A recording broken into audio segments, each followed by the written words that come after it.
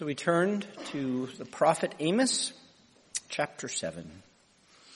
Reading the whole of that chapter, God's holy and inspired word given to us, his people. Give your attention to the reading of it, Amos, chapter 7.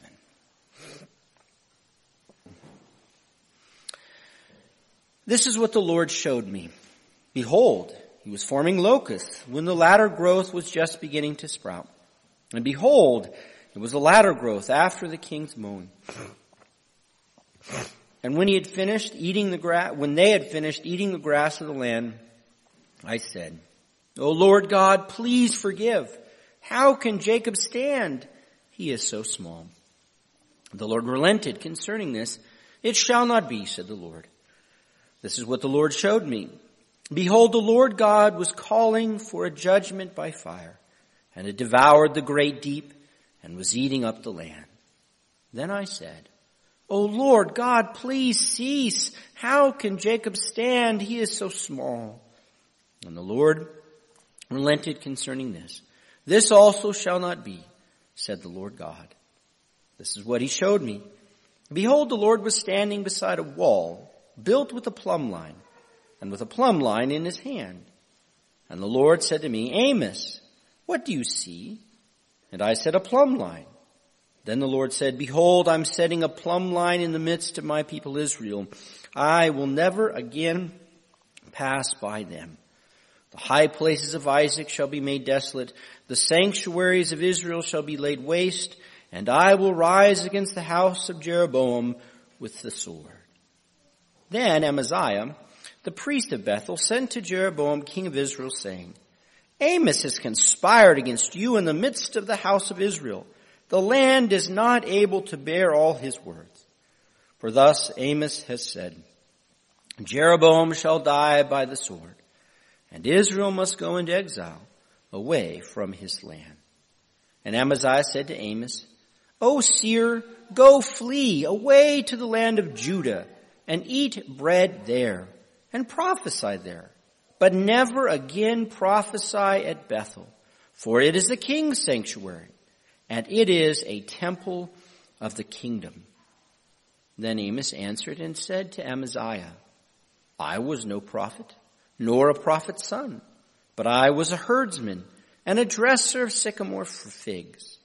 But the Lord took me from following the flock, and the Lord said to me, Go, prophesy to my people Israel. Now therefore hear the word of the Lord.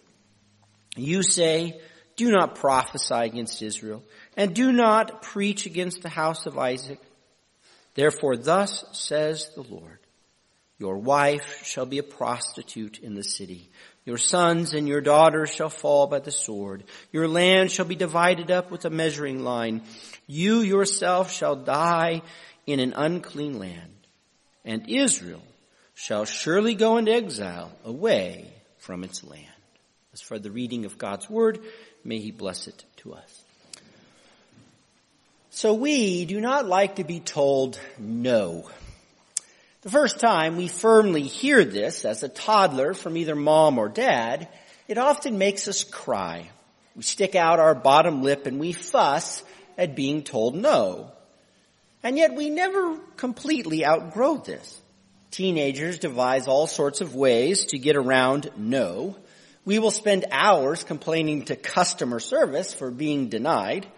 And credit cards have record profits because people refuse to tell themselves no.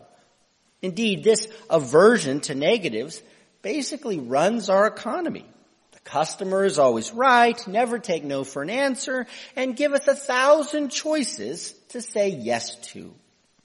Of course, life is full of no's, and a chief part of maturity and godliness is accepting and submitting to the many denials that life gives us, and the no's that we need to administer to ourselves.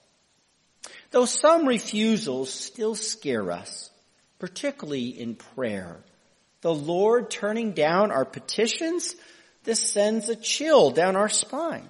Surely not. God answers all our prayers. Didn't Jesus say, ask and it will be given unto you?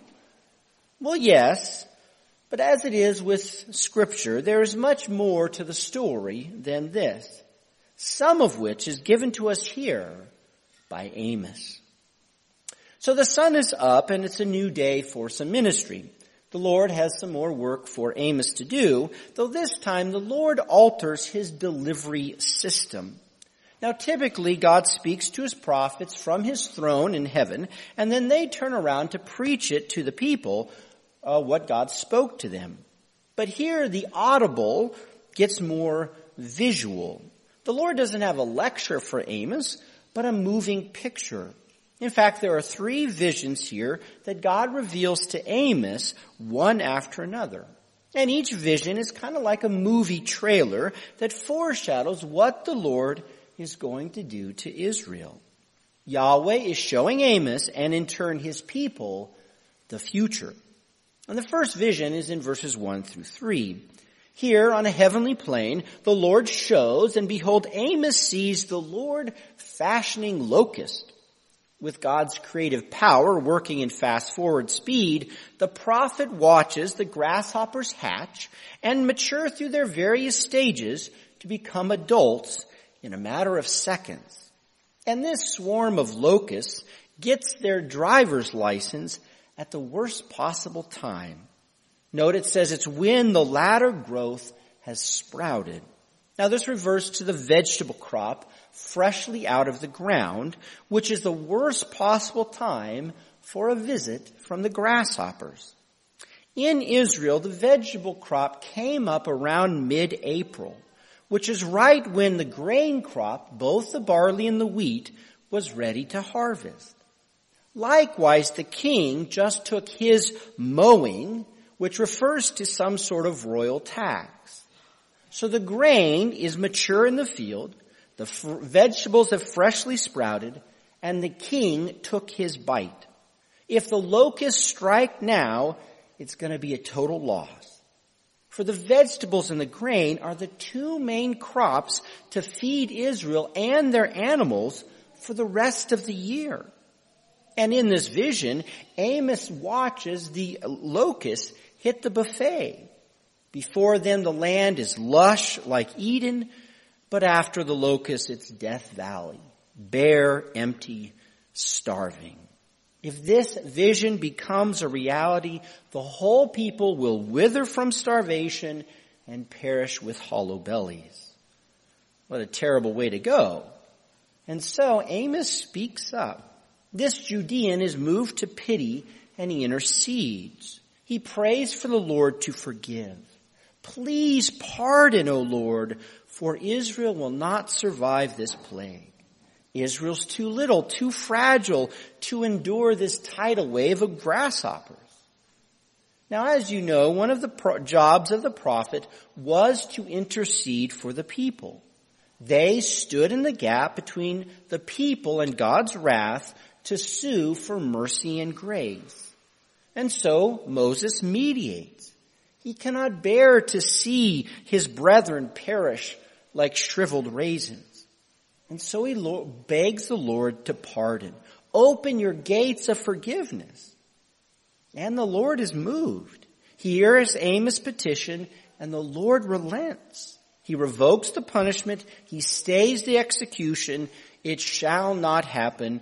No locust for Israel. What a wonderful show of intercession and mercy. And yet Amos' prayer is not fully answered. He filed a petition for forgiveness, and God delivered a punishment revocation, which is not the same thing. Forgiveness erases the sin so that judgment becomes moot. Relenting, though, only stops the punishment and leaves the sinner in his guilt. Revoking the death sentence saves the life of Israel temporarily, but without pardon, her rap sheet is still yet stained with crimes and guilt. This is very much a limited show of mercy.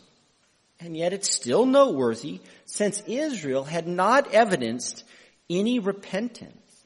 Void of repentance, Amos' intercession only reaches so far. But after this first vision, the Lord shows his prophet another one. Amos now gazes upon the Lord, releasing a judgment by fire. And this is no ordinary fire, as it licks up the entirety of the great deep. Now the deep included not only the sea, but also the vast body of water under the earth, as the ancient Israelites understood it. And the deep was, for them, the source of every spring, river, and well. Without the deep, every source of water dies. And as the deep is evaporated, the land is devoured. This portrays 100% drought. Every last drop of water is gone. In 3 days' time, dehydration claims everyone. The only thing that grows on this parched land is the number of skeletons. Again, the terror of such judgment is overwhelming, and so Amos springs up for mercy. Please cease, Lord, stay your hand, do not unleash the fire. And the Lord relents. He revokes the punishment and commutes the death sentence. This is another wonderful triumph of mercy over judgment. By prophetic intercession, the Lord does not deal with Israel as her sins deserve. The curse that she merited is not dished out upon her. Though what Amos achieves still does not attain forgiveness. Atonement was not won for the people, only a cessation of execution. Good, but not the best. And so there is another vision. Now this third movie starts in verse 7, but it's a bit of a head scratcher. For this word for plumb line, we don't really know what it means. Now a plumb line is like a tape measure and a level all in one, but this translation is more of a guess. This word could actually mean tin, probably the best option, or maybe even lead. We're not sure. But whatever it means, how it's functioning in the vision is also obscure, and even for Amos. Thus Amos is unsure of the significance of what he sees. And so the Lord has to interrupt the visuals. But even after the Lord asks him, the result is kind of the only thing clear. Thus, whatever the symbolism is of this plumb line, the effect is the Lord will no longer, never again, pass by them. Which means no more relenting. The Lord said no to forgiveness twice, and now he says no to passing over the judgment. The time has passed for him to relent from punishment for revoking the sentence. The sun is set on the day of mercy. The window is closed for intercession. Amos can no longer mediate for the people. The Lord now has shut Amos down with a solid no. In the first two visions, the Lord said no and yes. No to forgiveness, yes to relenting. Though now he issues a double negative. No pardon, no revocation. The die is cast, the verdict is final, and there's no right to appeal. Judgment without mercy is coming, and it will devastate both cult and kingdom. Note he says ruin will fall upon all the shrines of Israel, and disaster will lay waste to her sanctuaries. Many are the cult sites of Israel. Some honor idols, others invoke the name of the Lord, but they're all apostate and unlawful. The profane worship and piety of Israel shall then be no more. But the judgment also targets the kingdom. Yahweh will raise the sword against the house of Jeroboam. Yet this line is deliberately ambiguous. It has several ways in which to read it or understand it. For one, there are two Jeroboams in Israel's history. Now the current king is Jeroboam II. And house can refer either to a king's dynasty or to the kingdom itself. So the Lord could be saying here, I will cut off the dynasty of Jeroboam II, or I will destroy the kingdom of Jeroboam II. Now these are similar, but not the same. However, there's another Jeroboam in Israel's history. This was Jeroboam the first, who was the first king of the northern kingdom. He was the founder of northern Israel, and he is the one who made the golden calves at Bethel and Dan, Bethel where Amos is preaching. Jeroboam the first authored those many shrines within Israel. Thus, a sword against the kingdom of Jeroboam the first spells the entire end of Israel as a state. But which one does the Lord intend? Is this judgment on the current king, Jeroboam II, or does this condemn the northern kingdom as a whole? Well, we cannot tell at this point. We're unsure. It could be read both ways. Nevertheless, there's someone in the audience of Amos, and he thinks he knows the right way to hear it. The local priest of Bethel, Amaziah, now confronts Amos with his preaching. This gives us a background and a setting for Amos's ministry. Basically, Amos was preaching his 3 night visions at the temple in Bethel, and he was addressing all the worshipers who brought offerings to the golden calf. But then there was a complaint. It always starts with a complaint. And so it goes to the man in charge to intervene and deal with this rogue preacher. Amaziah is priest number 1. Now, we don't know anything else about him, but Amaziah is the man in charge. And his first priority is to tattletale. He informs Jeroboam II about Amos's message. This means Amaziah understands that the house of Jeroboam as being against the dynasty of the present monarch. Thus, in his letter, Amaziah charges Amos with conspiracy against Jeroboam II. Note he makes it personal. Amos is guilty of treason against you, O Jeroboam II. Amaziah reads Amos's preaching as both political and personal rebellion against King Jeroboam II. And this charge is quite serious. For political coups have gone hand in hand with prophetic sermons in the history of Israel.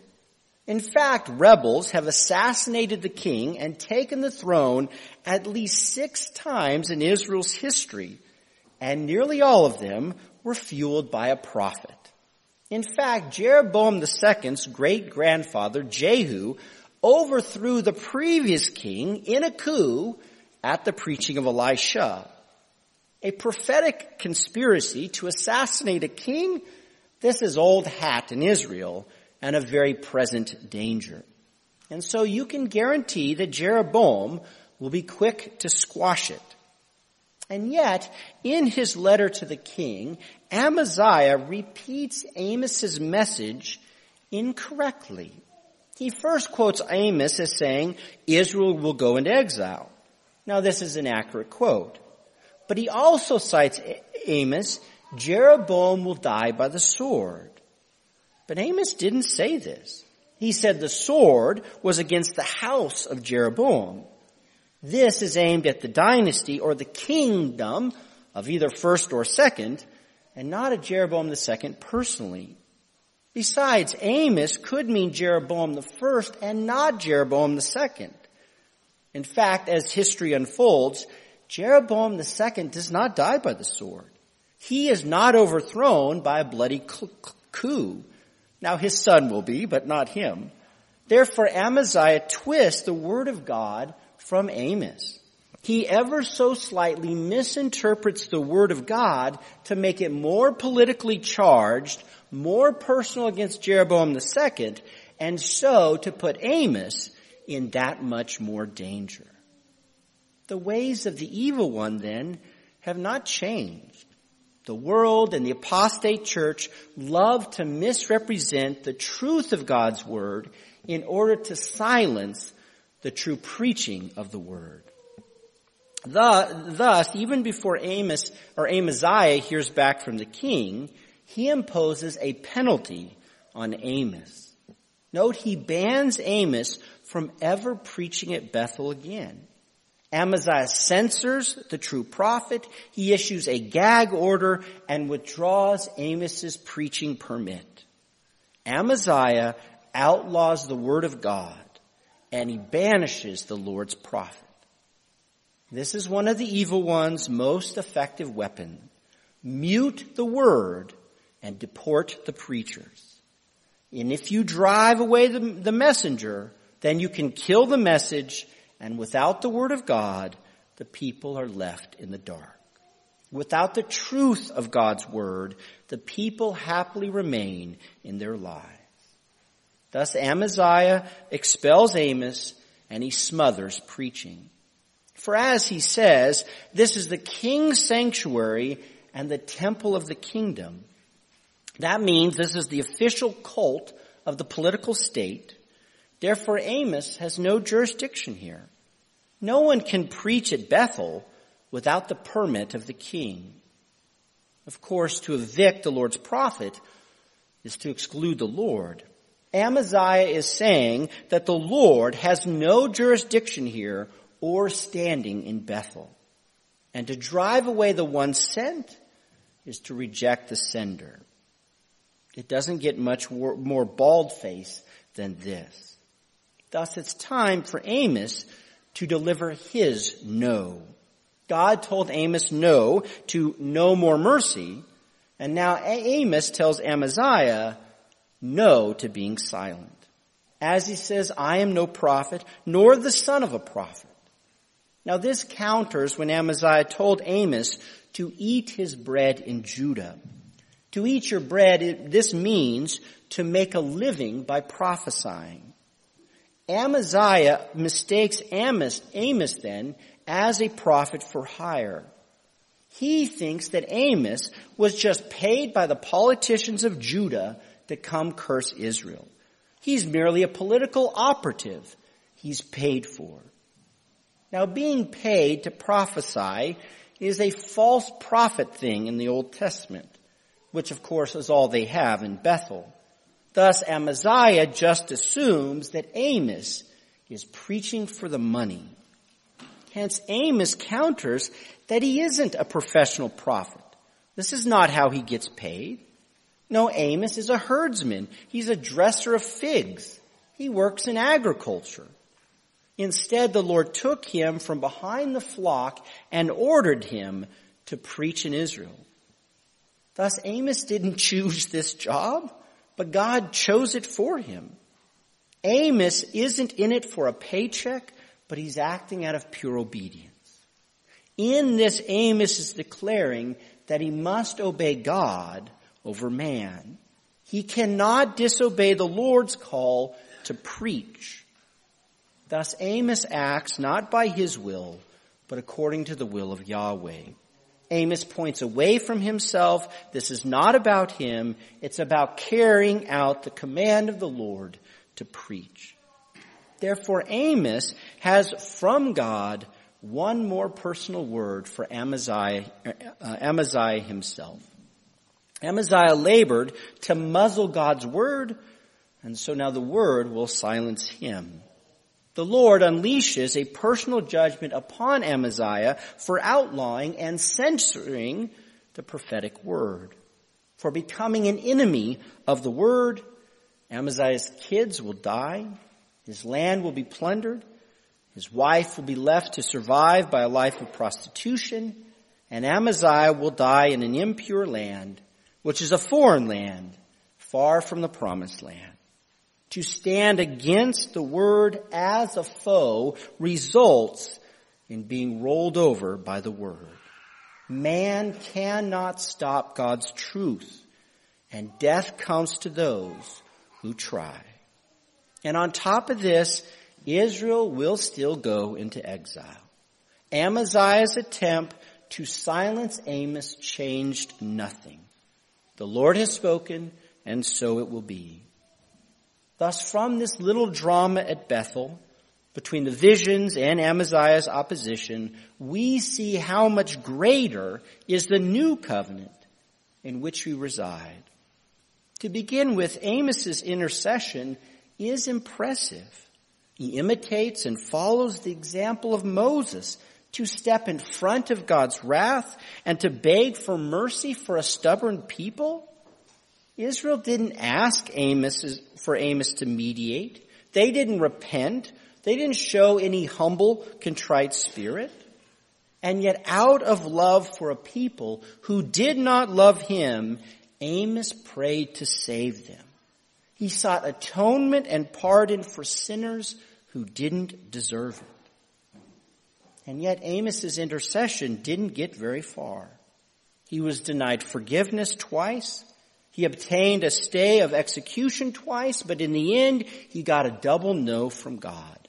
No pardon and no more relenting from wrath. Amos couldn't procure the forgiveness and secure reconciliation. Thus, as a greater prophet, Jesus matched Amos and then surpassed him. Jesus stood in the gap. He interceded for a people who didn't ask for it. But where Amos fell short, Jesus succeeded. And how? Because Jesus supplied the atonement for the people with his own life. Jesus didn't just pray for forgiveness, but he paid for it with his obedient blood. Yes, Jesus won a yes for our salvation, and he did by suffering a no from God for us. In the garden, Jesus asked for the cup to pass, but as the Father told him no, and Jesus submitted to this no, he merited our everlasting pardon and our perfect reconciliation. Amos couldn't die for Israel. Yet as the righteous priest and the loving prophet and the pure sacrifice, Jesus could, and he did die for you. And as Christ provided atonement for us, he did so while we were yet lost in unrepentance. We were not seeking God or asking for repentance, but Jesus died to win us to the Father while we were yet enemies. Thus, this is a second way that Jesus' ministry far exceeds that of Amos. As the resurrected one, Jesus sent forth his word empowered by the Spirit, who actually makes us new and makes us repentant. God's mercy comes to the humble and contrite, but we cannot believe or repent in our own strength. But Christ's Spirit-filled gospel actually changes our hearts. The Word makes us alive. The Spirit works faith and humility and repentance in us.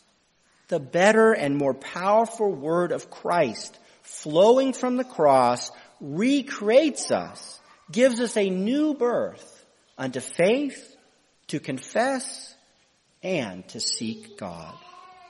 This, then, is why Paul can say in Christ, God only says yes to you. All the promises of our Heavenly Father are yes and amen to you who are in Christ.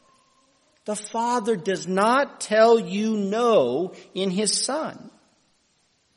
Though Paul carefully founds this yes only in God's promises in Jesus. This is not an indiscriminate yes, but a yes only where God has promised. And the Father has not promised us everything. God didn't promise us wealth or health or ease or long life or the other creaturely comforts that we can covet at times. Rather, the Father has promised us hardship, suffering, a cruciformed life, but the easy life is not a promise from God. So what has the Father promised? Well, he swore to us all that really matters. In Jesus, we are promised everlasting forgiveness, eternal love as his children, and life forever in Zion. Jesus gives us his word that he will not leave us or lose us. The gospel ensures us that the heavenly blessings of a great salvation and an imperishable communion with God are firm. Jesus may not promise us tomorrow, but he has promised us eternity with him, which is yes for you. And having been saved in Christ by the word, having yes to all of God's promises in Jesus, we then are equipped with the same power of Christ. For Jesus gives us his gospel, which is the power of God to save sinners.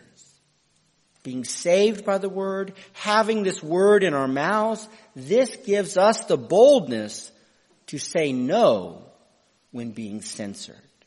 When the world wants to silence us, when enemies seek to outlaw and banish the gospel and its preachers, we have the courage with Amos to say no. We can declare in joy that it's better to obey God rather than man. The yes of the gospel is a no to all who would attempt to mute the gospel. Thus, let us remain committed to the power of God to work faith in us and to preserve us in the faith. May we never be ashamed of the gospel of Christ, and may our gospel testimony bring many saints to glory. For now is the day of yes and amen in Christ. But when that final day of judgment comes, then the time for pardon will have passed. But until then, praise the Lord for the better intercession of Jesus Christ. Blessed be Christ for his powerful word of the gospel and for the Spirit that makes the gospel effectual. And then may we live boldly in the word so that all the glory might be to our God, Father, Son, and Holy Spirit.